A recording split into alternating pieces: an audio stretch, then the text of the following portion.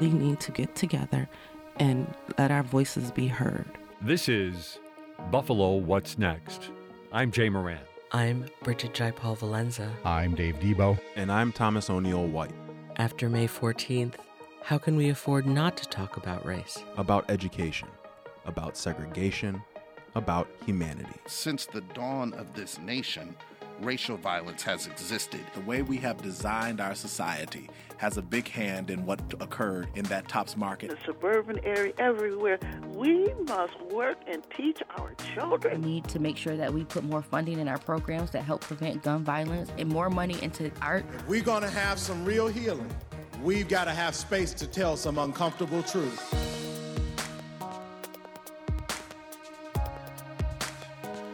I'm Jay Moran, and thank you very much for being with us on Buffalo What's Next today.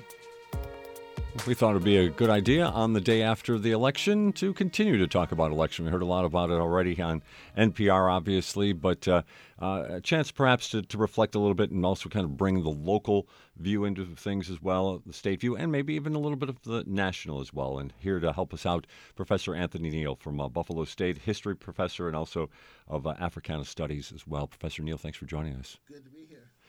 Thanks again for taking the time to come in. And there's a lot to talk about. Obviously, off the top of the list here, a lot of us were interested in seeing and hearing what was going to happen with the governor's race in a heavily Democratic state where there hasn't been a Republican in the mansion in Albany since George Pataki, that it was maybe going to be another Republican in Lee Zeldin. That was the word that we were hearing. But overnight, the Associated Press declared Kathy Hochul the victor. What are some of your initial thoughts? Well, it's a lot of ways to look at it. One was downstate, upstate, given the fact he was Long Island and Hochul is Erie County, Hamburg. And based on that reality, some would think that someone from upstate cannot carry downstate per se because some may believe there's bias against upstaters. But in looking at Hochul, I know even though she was quiet during the time she was lieutenant governor with Cuomo, she was making friends. And I came to learn that, particularly in the Latino and the African American communities in downstate and New York City area, she was going to events and people were getting to know her, but that didn't make news. But I think that paid off to help her out in the long run. Once she became governor, she was able to pull or call on those contacts that she had made, and definitely she resonated with those communities. It's interesting. We haven't seen all of the results and a chance to break everything down, but I think you did mention to me that she did perhaps surprisingly well in the Bronx specifically. Oh, yes, because we prior to the election, we all heard about Latinos trending more toward Republicans and Democrats losing their base, even African-American men maybe trending toward Republicans. But after the election, we see that was a little overstated. In certain issues, we're able to maintain the Democratic base as relates to African Americans and Latinos. Curious about some of your thoughts, because I know you pay attention to how things are described and the rhetoric that's used. And there was obviously a lot of rhetoric about crime in New York State, a lot of a target against the bail reform and other social justice issues that have come out of Albany in recent years. Was there an undercurrent to that should be noted? There's an undercurrent, and it's nothing new. The issue of crime, of course, carries a black face with it. When you look at Zeldin's commercials, one in particular where he just shows people being, firing guns in the streets and what have you, it has a certain texture to it, a certain context to it that points to the belief in urban crime, and urban crime is out of control, and therefore we have to do something to stop it. Crime is not, I think some people use it as a wedge issue simply to get elected, But there are some politicians and government officials who are serious about addressing crime, because we all know crime exists.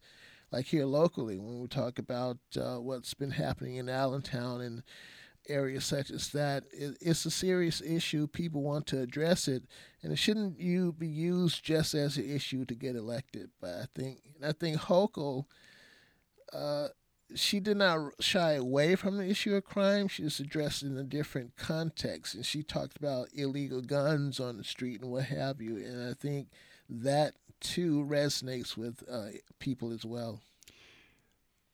Like you said, when the crime issue, a lot of it, like you said, can have a black face to it. How does the black voter then respond to that type of imagery?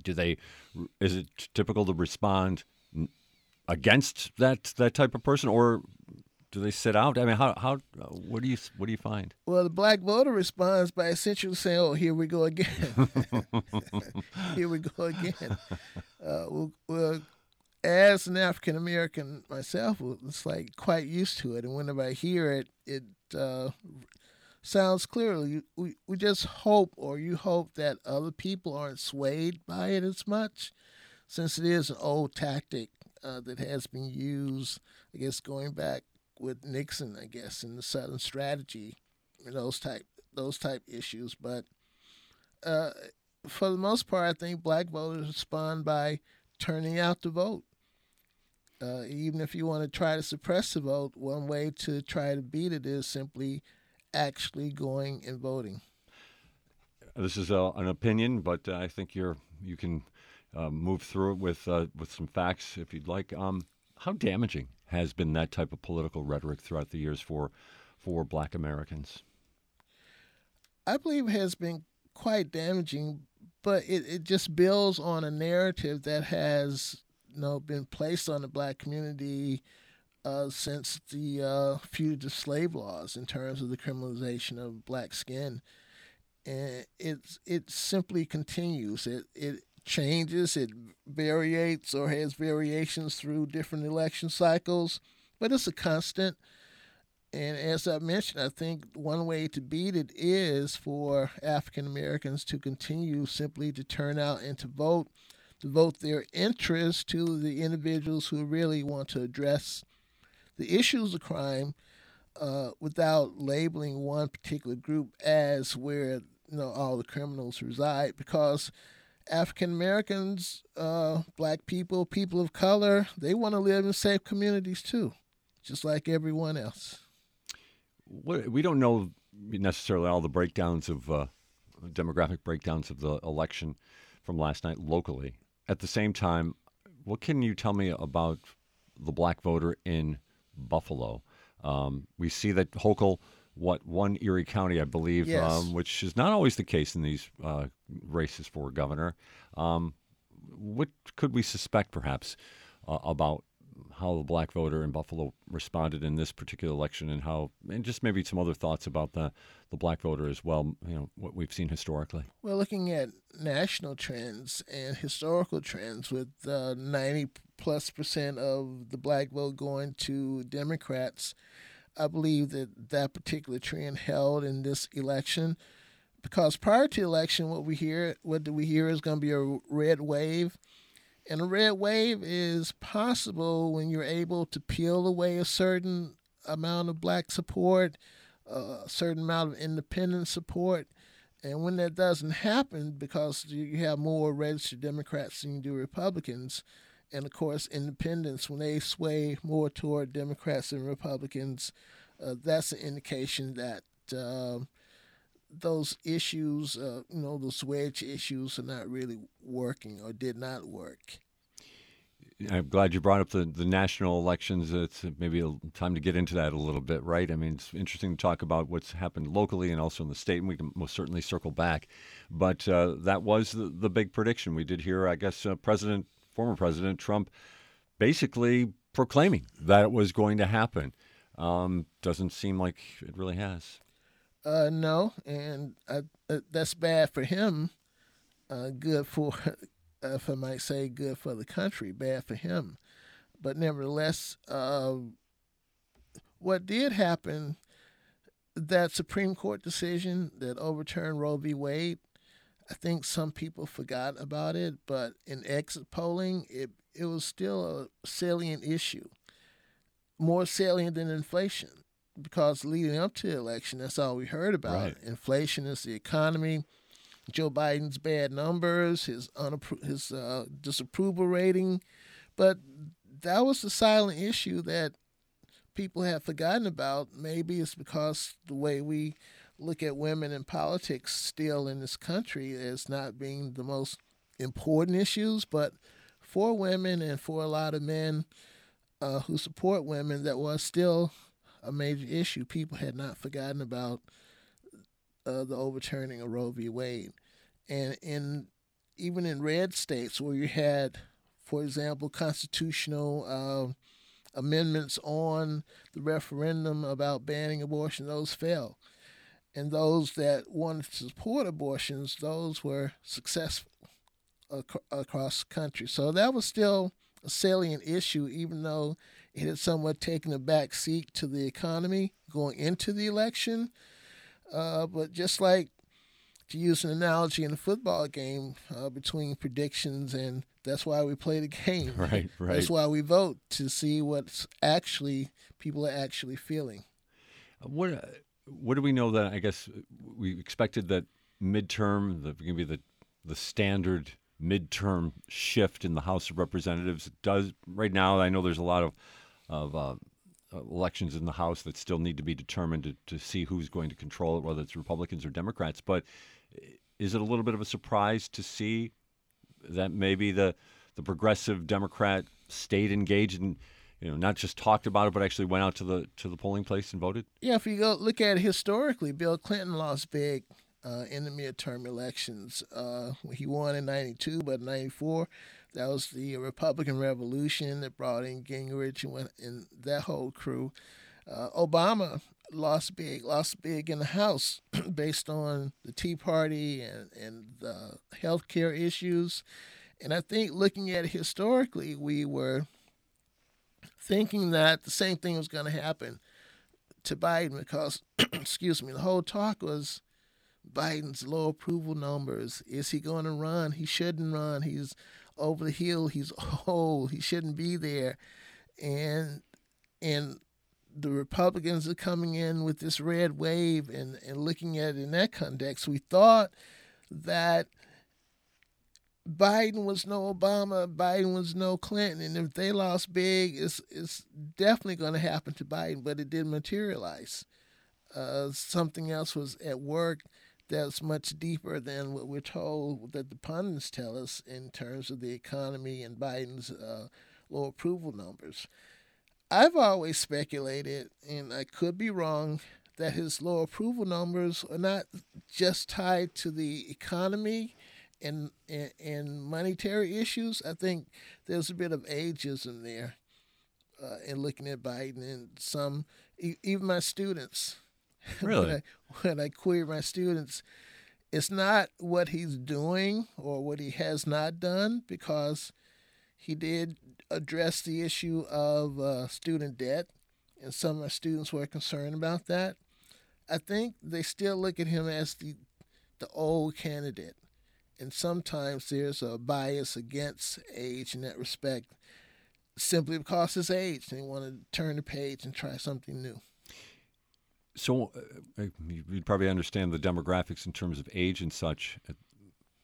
Are we seeing the Republican voter? Is there maybe just a thought that that diehard Republican voter is getting older and the Democratic progressive voter is becoming younger? I mean, is that a statement that can stand? I'm not quite sure. I think that could be happening on both sides, in all honesty, because when you look at Trump, for example, Trump is in his 70s, but no one really ever talks about his age the way we talk about Biden's age. But something's happening to break the fever, to a certain extent, the Trump fever over the Republican Party. Right now, I think the Republican Party has somewhat of an identity crisis, as in terms of what we're going to be going into the election, and immediately after Trump lost, it was the party of Trump. I don't think today we can actually say that it's the party of Trump. There's a Trump wing, definitely, but there are other Republicans, DeSantis in Florida in particular, who are gaining some momentum and strength, who may not agree with that the Republican Party is the party of Trump, or Trump's party, per se. Interesting to talk a little bit about Trump here. There was I mentioned earlier, the proclamation that came out, I think it was on Monday, and he told us that he's got a big announcement next Tuesday. Could there be some reevaluation of that right now? I believe if they're smart, they would be. But based on egos and the egomania coming from that particular camp, it's still possible that a big announcement might come. But if it were to come, I think it would flop in terms of people's acceptance of that particular announcement. And based on this election, I think Democrats are emboldened that they're probably no longer afraid of the big bad wolf anymore,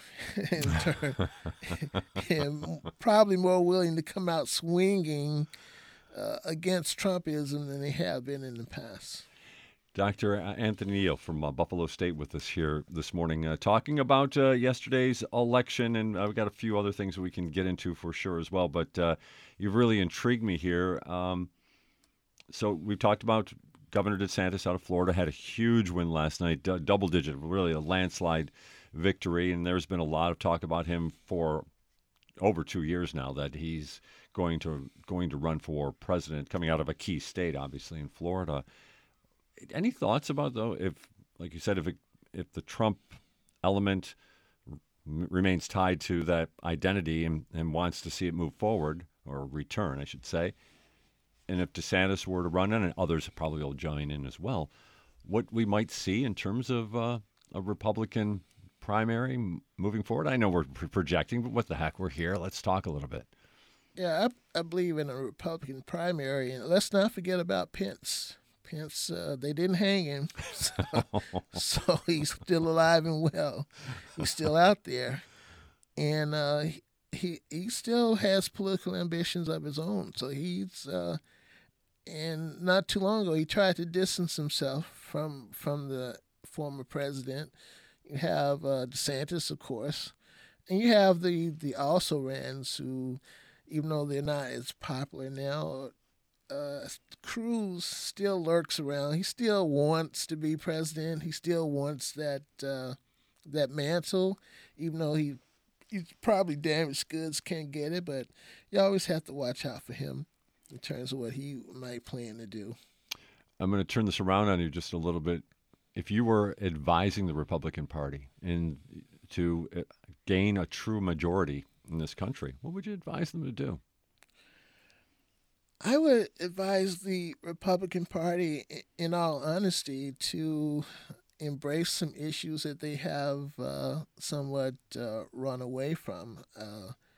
I would embrace issues around securing not voter fraud as it has been given, but definitely to secure the vote so that everyone can vote. If you expand the electorate and you nourish that electorate will support you. I think one of the Republicans' downfalls or shortcomings has been the belief that immigrants coming into the country will eventually automatically be Democrats. Therefore, let's keep them out the country. Let's not expand the electorate. If you expand the electorate, new voters coming in will automatically vote Democratic.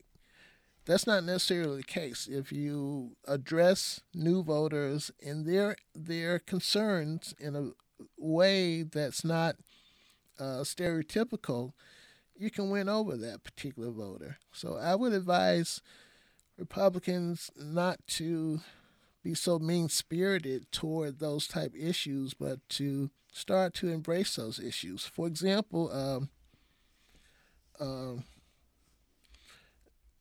gentleman who was in office and he's leaving, or he left office based on the redrawing of the districts on the issues of gun. I can't call his name; it eludes me at the moment. But Jacobs. Okay. Yeah, Jacobs came out in favor of gun control, and that surprised me to no end. And when he did that, it made me think twice about him, even though he was a Republican, as opposed to taking the absolutist position about no type gun control whatsoever. And I thought if Republicans dropped those absolutist positions in that regard and start to truly address people's true concerns and not bait their followers into an absolutist position, it would be much better. One other thing about Ron DeSantis, I want to get back to him just a little bit here because I did hear quite a bit of him on NPR this morning, and he was celebrating his victory and how Florida is the model state for how government should work. And he used a term that I guess I've been hearing a little bit more, but I think he called it anti-woke, that he is an anti-woke agenda, so to speak. When you hear that, what do you think? Just as we spoke about crime, black people being labeled as criminals or dog whistles to point crime and you point toward the black community, the anti-woke message is no different from that. For example, the Supreme Court case that they recently heard in regards to affirmative action, some will hope that when they start reading their verdicts next year, that affirmative action will come to an end too. That's an anti-woke sentiment in that respect. Woke is a term that has been misused and taken totally out of context. When it started, woke was just an idea for African Americans to be conscious of what's going on politically and to really start to look and address one's concerns so that your rights that you have won will not slip away. That's all woke was or meant to be.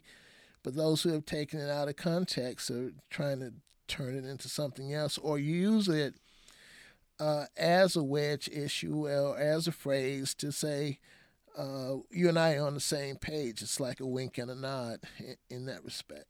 It's like saying anti-black without saying anti-black. I want to shift gears here in our final 5 or 6 minutes or so here, because you were kind enough to help us out earlier this summer and join us at the last minute to talk about some issues, and we got into one thing that I thought was fascinating, how Atlanta, when they had their major project, building that airport that has become the, if not the hub of the United States, maybe the second most used hub of the United States, how the community made sure it was made sure that the benefit of that particular project benefited everybody in that community, especially minorities in Atlanta. And of course, we've talked about it a lot on the show, how Atlanta, in a lot of ways, it has a black, upper class and upper middle class as well. Since then, I want to bring it into the Buffalo Bills Stadium project here. Mm-hmm. The election's over now. Kathy Hochul has come up with a plan for the paying for the stadium. We did hear that Thurman Thomas is going to be one of the three. Yes. His Project 34 is going to be one of the three planners there. But what about that moving forward? Are you comfortable with how things are progressing here? Will that project benefit the community? Again, specifically the overlooked portions of this community. Well, we hear about those who will build it, but we don't know exactly what's going to be built. And looking out that area, since I live close to the area and I know that area very well, the idea is to make it a destination point beyond football season for people who want to come. I think now the only thing that's at the stadium is the bill store. So there's the idea that if you could create shops in a mall or a plaza area, if you do that, you need to bring in people of color who own businesses as well to address them, to set up and have interests, restaurants, the whole nine, to participate in that. In addition to farming out or having contractors or to help in the actual building of the stadium as well. Because I think in Atlanta it was two-pronged. Not only, to build it, but also to occupy it once it is built, to have businesses, visible businesses there as well, to generate revenue and income. It's interesting to hear you say, though, getting black-owned businesses in that area. When you said it, it sparked this imaginative portion of my mind, the hopeful part that says, this isn't just something that's going to help out a couple of people, but this could be something that would really be one of those a permeable cultural area for this community that we don't have, right? We know about the segregation of the East Side. Yes. That there's an opportunity here where the cultures could really meet. If we say the Bills Mafia, people who like the Bills say the Bills bring us together. Whatever our political differences, on Sunday we all come together for the Bills. Let's expand that metaphor in terms of other areas of participation for all those people who support the Bills or want to support the Bills to benefit from supporting the Bills as well. Expand that metaphor. I like that. I want to carry on with that as we move forward here. Any thoughts about how that could be put together, or is it just going to take some leadership and some bold leadership to get this done? Well, in all honesty, when I heard about the 34 group participating in it, that's a start. That is definitely a start to make, and we know that his history with the team and what have you, but that is definitely a start. And I'm sure there are other individuals or groups that are similar that could be brought into the project as well. And just a couple more minutes here. Your students. It's got to be interesting to hear students at this juncture here of history. What's their response to what's happening in the political world, both locally and nationally right now? Well, it's going to be interesting to see what their responses are post-election. I know going into the election, students were somewhat down, just like I was a little afraid of the election, to be honest, going into it. It's going to be interesting to see if their optimism is restored post-election, because going into the election, it may help feed the narrative to them, saying that this could be next to the last election, Democratic election that we have. And based on the turnout from yesterday, it seems like we may have a few more Democratic elections before it's over. So it'll be interesting to see if their optimism picks up. Was that a lot of rhetoric, or were you legitimately concerned? I was legitimately concerned, in all honesty. Because I've read and watched how authoritarianism can creep in, and it can creep in such a way, and I've looked at other countries, how politicians have used their constitution to get elected, and then once they're in power, change the rules of the game to benefit themselves to stay into power.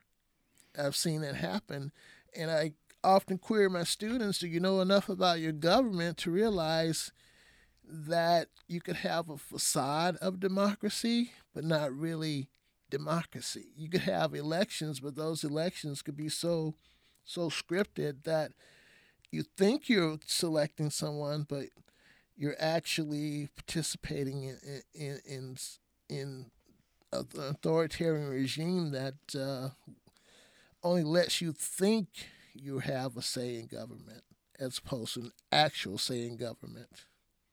Dr. Neal, I think we're going to have that be the last word. Those were pretty good words.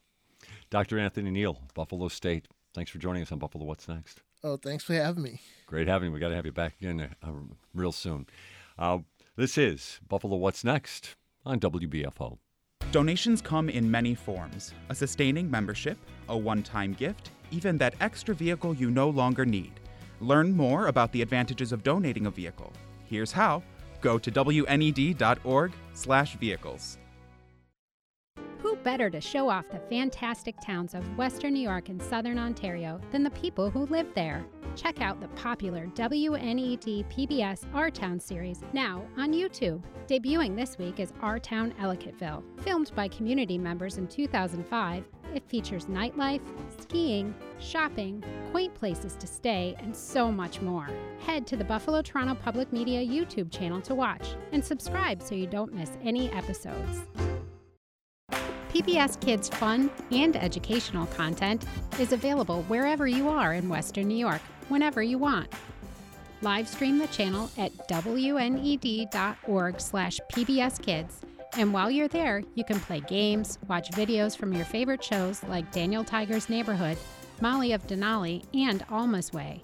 And you'll find resources for parents and teachers. Visit WNED.org/PBSKids today.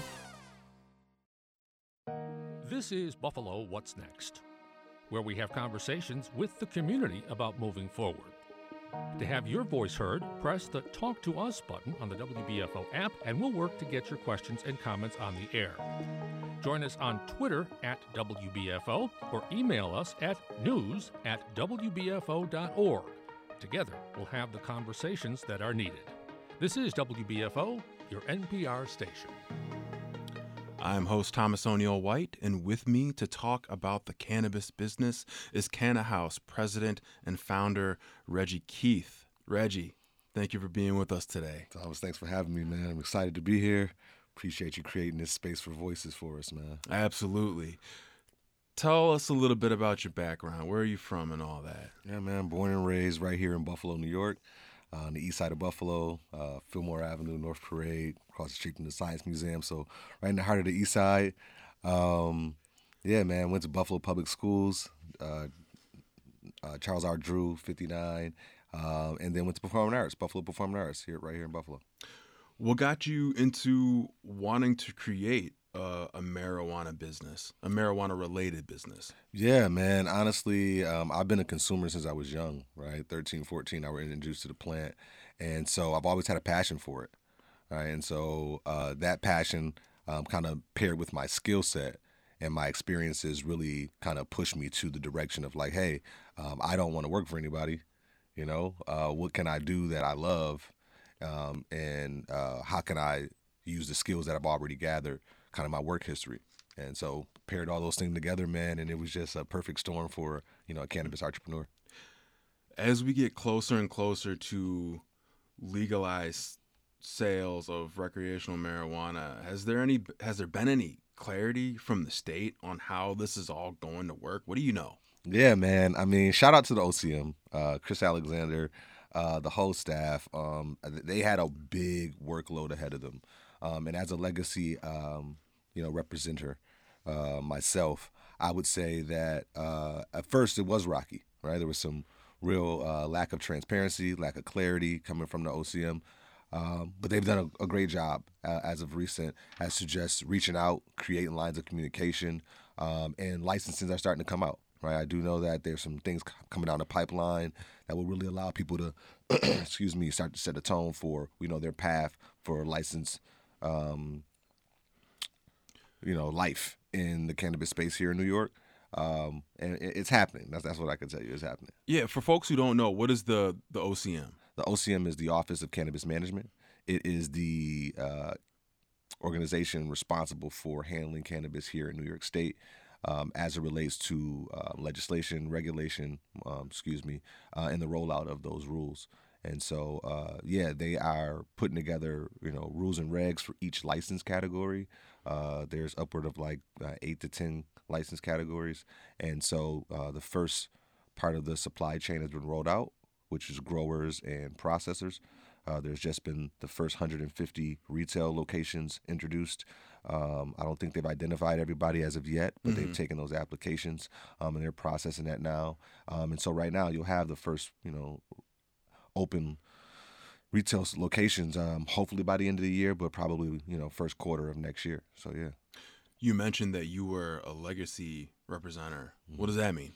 So legacy is what they've deemed representing a group representing those who were operating in the cannabis space before legislation passed, right? So those who were, I don't like to use the black market or anything like that, but we made a successful go of cannabis operations, so much so that the state gave up and they said, you know what, we need in on that. And so I think this very industry stands on the shoulders of legacy operators. Expungement of marijuana related crimes, how does that work? If I've got a possession charge, does the state of New York immediately strike that off my record, or do I gotta jump through a few hoops first? Yeah, so it's my understanding, I believe there was some auto expungement originally when the law passed, so I'm not exactly sure of what those crimes consisted of. But yes, there is a process that if you weren't like auto expunged, there you can go through, right? There's expungement clinics that are held throughout the state on a regular basis. You can go to the OCM's website, which I believe is Office of Cannabis Management.gov. Excuse me if I misspoke that, but yeah, they usually have that information available, and it's not as strenuous as one would imagine, and it's definitely worth going through the things that they're asking to get that expunged. But yeah, a very, very important part of seeing that cannabis industry exists is making sure that people that got taken away from their families and homes that were broken up are those things are rectified. Talk to me about for those who are not in the know, what is Canna-House? What do you guys do over there? Yeah, man. So we, at our origin, is a cannabis-centric social club, but we've really evolved into a consumer resource center of sorts, right? So we focus on, we started with activity-based events, so creating dope spaces and safe spaces for people to consume. Right. We also provide product awareness, whether that's through reviews or safe sourcing. We want to make sure people know how to get safe and good quality products. But education and advocacy, those are our 4 pillars. That's what we stand on, making sure that the community knowledge is elevated, because that allows for, the easy integration for these new businesses into the community, right? You can't just imagine you're going to pop up your multi-million-dollar company next door to somebody who absolutely doesn't understand what you're doing, right? So it's important to educate them and get them on board, whether they are investors or just going to be your next-door neighbor, right? And then advocacy, advocating for the consumer. Oftentimes the advocacy stops at the purchase. Once you purchase and you're, have the product or the plant in your hand, you're kind of left to your own, free will to kind of find your way around. And there is an important opportunity and void in the market to make sure that people have a safe space to go to. And we want to advocate for that to be readily available in most communities. Yeah, and that's why you have the dope spaces, because, not everyone can take their product home and have a couple tokes and listen to jazz records, right? That's a fact, man. Right? Some people that might be in federally funded housing, you just might have a landlord who just isn't okay with that, right? You just might be in a position where you can't go home and consume, and you need a space that you can do that in comfort and allows you to still stay true to who you are. And so yeah, we definitely want to make sure we're creating that. I was taking a look at another interview that you did, and you mentioned the term legal consumership. What does that mean? Yeah, so consuming as a pastime of the Black community, we've oftentimes just been spenders, right? Mhm. And so what I really was referring to there is kind of the legal consumership of cannabis. But in general, we really want to talk about the maturation of consuming and educated consuming, right? And I think from a place of like maybe just buying your products out in the street, you kind of don't necessarily have a say-so outside of saying, hey, man, I don't really like this product. Next time I come back, give me something better. Yeah. Right? But, in legal consumership, you have the ability to leverage your purchase power, right? And so if you telling somebody, hey, I'm willing to come here and spend my money at your space, as a community, if we come together, we can then demand that retail or that location then give us something in return other than just a product, right? If you're going to be in my community, this is what I'm expecting you to reinvest.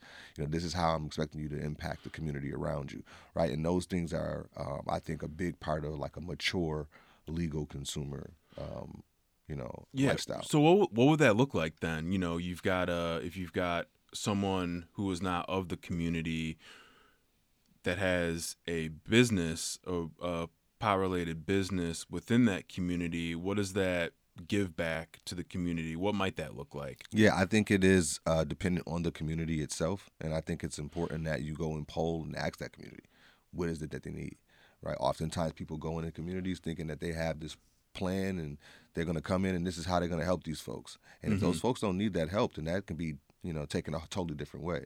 And so it's important for you to go ask, hey, what can I do for you here, right? Instead of dictating and say, hey, this is what I got. I'm going to give you these crumbs, or I'm going to give you whatever we've thought about in this room with these, no offense, usually like 5 white male guys are in a room putting together this plan, and it is totally void of perspective.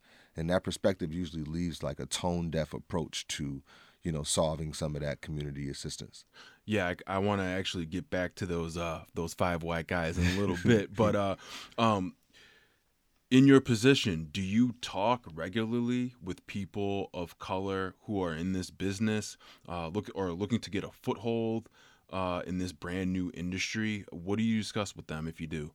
Yeah, a big part of our approach to filling this void in the spaces, we're a membership-based club, right? And so we have a ton of peer-to-peer and member-to kind of executive mentor conversations where it is exactly that, right? We have a volunteer program where we come and they can help us set up, but in that time, they're just picking our brains, right? Gathering information about, just understanding the industry, right? A big part of it is just laying a solid foundation of understanding the plant. So many misconceptions out there, so many things that we've gotten used to, terms we've been getting used to using that are just outdated or antiquated, and we really need to update everybody, right? So it's like a refresher most of the time. And then, specifically if there's somebody with experience who's like, yo, man, I want to get into this thing. I've been doing this already, right? We really help navigate, the approach to licensing. Right? And so we've gathered quite a few resources, and we try to do our best to leverage those resources for not just our benefit, but for some of those folks that we're trying to mentor. So do you consider yourself a mentor then? Loosely, yeah. I think that's the responsibility, the role that I've kind of matured into is, if you got it, man, it's unfair to hold on to it by yourself. What's it like moving into these spaces? Moving in these spaces with other people of color who have the same vision as you? I mean, it's so refreshing, right? I've assessed my skill sets over time, and they've really lended themselves perfectly for this industry. And I feel like that's a natural thing for most people of color that I see, right, is this fits us. It allows us to be our full selves, right? I can walk in as me. I don't have to put on a suit and tie when I'm in meetings, right? I can even go in smelling like weed, right? It's not even a bad thing, right? And so those things I feel like this booth. Yeah, right. So, you know what I mean? I think that's refreshing to be able to be your authentic self. And then I'm really, really impressed by how serious we're taking ourselves, right? People are getting over here, and it's not about just, hey, a handout. We're like, we're running a serious business over here, and we want to be taken serious. And that is really, really invigorating and is encouraging, and it keeps me going, honestly, for real.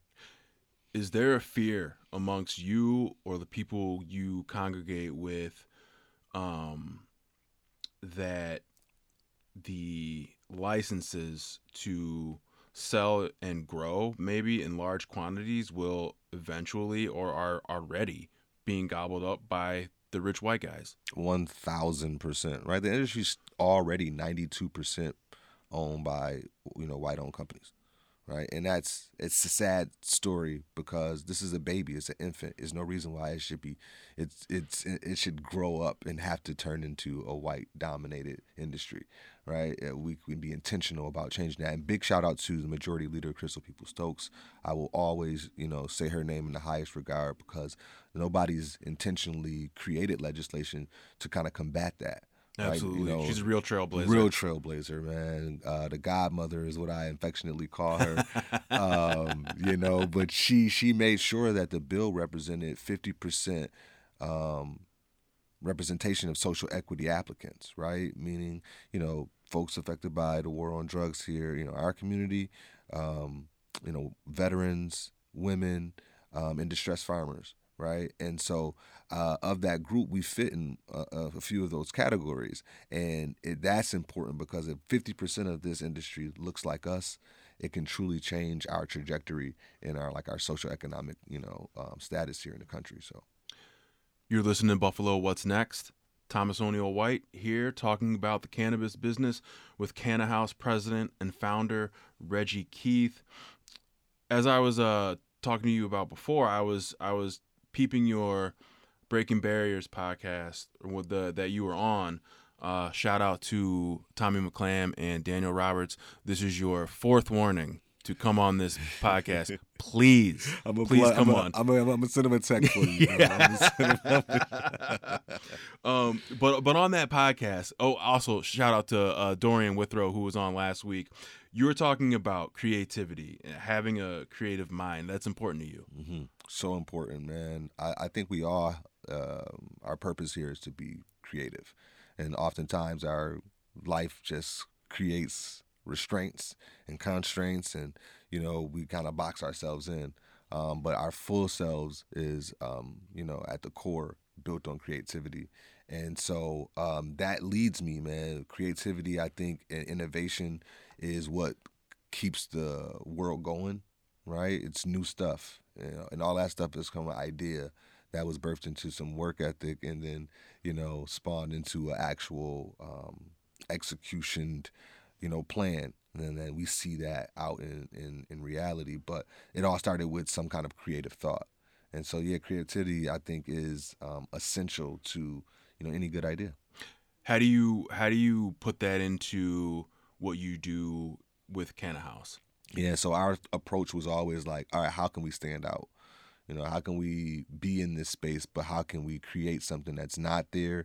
How can we, see these voids and create something that is going to be special, right? And so, again, using my experience, my parents always do these cool little shindigs at the house.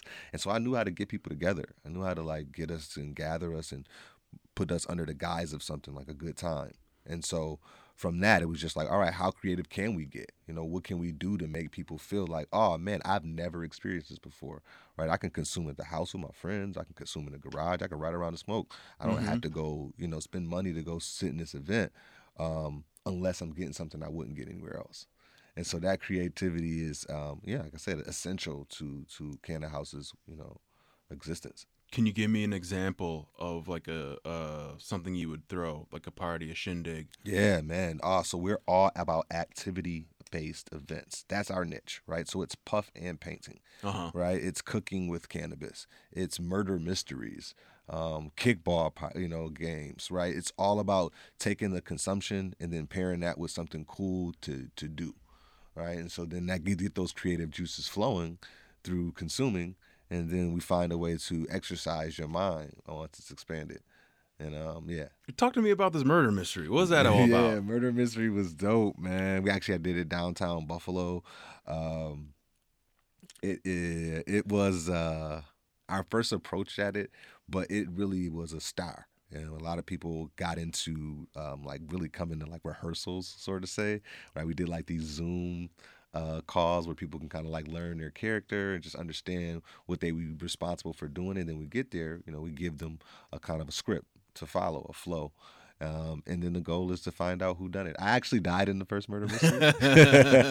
Shout out to my brother Val Shine. He's also our head of marketing. And so he was kind of like the other role that found me, and like he made a scene of it, and then they had to like solve my murder. Okay, so it was like a play then? Yeah, I mean, sort of. It was like everybody's involved in kind of this like role play story. Yeah. Right? And it's like you got a character, and then the goal is to actually find out who done it, right? Like a clue scenario. And so the story was I was like a nightclub owner. I was throwing like this big event in my penthouse, and I wound up, getting killed. And so people had to like dig through some clues that we had left throughout the night, and piece some things together, and it wound up being a really dope time. Again, just using your mind once it's expanded. Yeah, and I would be remiss if I didn't ask you about the way creativity comes out in like food. Yeah, for you. Yeah. Talk a little bit about that. I heard the lemonade's bomb. Yeah, man. Shout out Dirty Lemonade, Dirty Products. We also have a sauce line now, Urban Jane's Secret Sauces. But yeah, man. So we've always kind of tried to like again be on the cusp of like introducing the community to new things, right? And so. One of the things we found along our path of like consuming, I grew up in the era of like smoking, right? Just rolling up 6-7 blunts, we're playing the game, we smoke all day, we just get as high as possible, and which is cool, right? But as I matured, I really like start understanding like there's ailments I wanted to solve, if that's a topical that I wanted to rub on my body, or if it's like, hey, I can't smoke in this place, so I need a vape. So I started to develop like a diet, like a diversified diet of like consuming options. Like, okay, I don't have to just smoke a blunt. Yeah. Right. And so then from there it was like, all right, well, let's use butters and let's figure out how to cook stuff. And so my brother's actually a self-trained chef. Wow. And so just partnering stuff together, we always did this as kids. You know what I mean? Like he'd been cooking and I've been tasting his food forever. And I was like this mixologist. Like I always would like mix a bunch of juices and drinks and stuff like that. And so, as we matured, we really started to take that perspective and go, hey, we got some skills, and then we started doing these events, and we were like, all right, well, we want to provide something outside of just the puff and paint or the murder mystery. We want to serve people things. Let's infuse the food, right? And we're like, well, the social. We learned that, of course, social life is about like the drinks. You go out on the scene, you go to the bar, right, to get a drink. And so we had to kind of fill that void of like, hey, I want to give people something to drink, but I don't want to bring alcohol into the scene. And so, again, those necessities and those needs that we saw that were just like, how do we fill that? We used our creativity to say, hey, we can create products that can fill those voids, right? We want to feed people. Let's cook them some dope tasting weed food, right? And cannabis infused food. And then the same thing with drinks. It's like, all right, I want to make sure that people can walk around and get drinks and feel good about the night. How can we do that? And so it was a hell of a process just getting to understanding dosage and how not knocking people out every time you just got them together. And again, man, that kind of like study and kind of maturing from like street knowledge to like real science really helped us kind of like take that creativity to another level. What's your favorite thing to make? Ooh, me personally, gotta be the lemonade. It's just our flagship product. It literally is like my baby. It's like the first thing I really like dove heads in on, like being 100% manufacturing of that. And so I understood the whole process from making all of the infused options that we, infuse the beverage with, to finding the flavors. I've named all the flavors. We got 5 flavors. We just introduced a 6th flavor that is exclusively offered through a retailer out on the Res. Shout out to all our Res locations, man. They are setting tone as well about how things are moving. Are we as humans THC deficient? I'm not sure I would describe myself that way, but are we as a whole? Yes. How so? Yes. So my theory is that if you just look back, and this is a shared theory, I kind of adopted this. Shout out to Dashita Dawson, the weed head. She actually just got a dope position in New York City. She's the cannabis czar. Yeah. Shout out to Dashita. Shout out to She's good people. Yes. So she's like my big dog. So we would talk, and she made this really cool. Smart point, because she's really smart. And she was like, just think about all of the diseases or the things that ail us as a society. It's all about imbalance. It's all about imbalance, right? Hypertension, or if it's diabetes, or if it's high blood pressure, or if it's cancer, right? These are all about imbalance. Something is overly there or something is deficient, right? And literally cannabis by nature is creates homeostasis, right? It's about balancing, right? It's if you're too high, you take a little cannabis to come down a little bit. If you're a little low, you take the cannabis with the right terpene profile that it can get you a little higher, right? And boost your energy, right? So it's about creating a balance. At one point, cannabis grew freely across the country, right? And the animals that we took in and we ate and processed used to eat that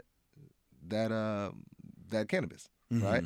And so essentially we all used to take in a bit of THC, right? Because even if it was just hemp growing wild, which is hemp is the kind of CBD filled cousin of marijuana that we know about smoking. But even if it was hemp, it still had a level of THC that we were intaking. And subsequently, if we ate that animal, we got a little bit of THC. And I think that kind of is what ties in like the deficiency of that. We got a few minutes left, and I've got two more questions for you. What's your favorite strain? Ooh, gun to my head. I can't smoke anything else for the rest of my life. It's sour diesel. Sour diesel. It's just a grandma. It's just a really good smoke, man. Always. I hear you. Yeah, I hear you. Yeah. Another question I like to ask my guests. It's very broad, but from your position, from where you're sitting, from where you're standing, what does Buffalo need? Oh man, Buffalo needs togetherness. We just need to combine the talent that's here. So much talent here. So much skill here. So much energy for greatness that's here. And I think there needs to be something that unites our efforts. We need some kind of joint desire, whether that's just the upward motion of our communities and we all can agree to that. But in some way, some fashion, we need to kind of combine all of the talent that we have here. And what can be a catalyst for that? I don't know. I don't know if that's a group or everybody join Canna-House. You know what I mean? Everybody become a member, and then when we meet, we can start to talk about this stuff when we get together. But honestly, that is about a part of why we created this group, is to put like-minded people together, and so that you can share ideas that start to allow you to work together. And I think starting on those small groups in those pockets and growing it out is probably the best way to go about that than maybe just doing some grand project where everybody gets in, because there's kind of too many hands in the pot at that time. Mm-hmm. So. You're listening to Buffalo What's Next. Thomas O'Neal White here, talking about the emerging weed business and weed in general with Canna-House founder and president Reggie Keith. Reggie, I want to thank you for being here with us today. Thank you so much for having me, man. I really appreciate you guys shining a light and giving this industry, some well-deserved, airtime and coverage, man. We need it, and thank you for all you're doing, man. Yeah, I appreciate that. I'm sure we'll have you back on. Anytime. Once things really get going within the state, we're gonna have you back on. Anytime, man. You got me. Thank you to your listeners for taking the time out to listen, man. And yeah, Canna-House.com is where you can find us on the web, and follow our IG. It's _house. Excellent. And you are listening to WBFO and WBFO HD1 Buffalo, WOLN Olean, and WUBJ Jamestown, your NPR station.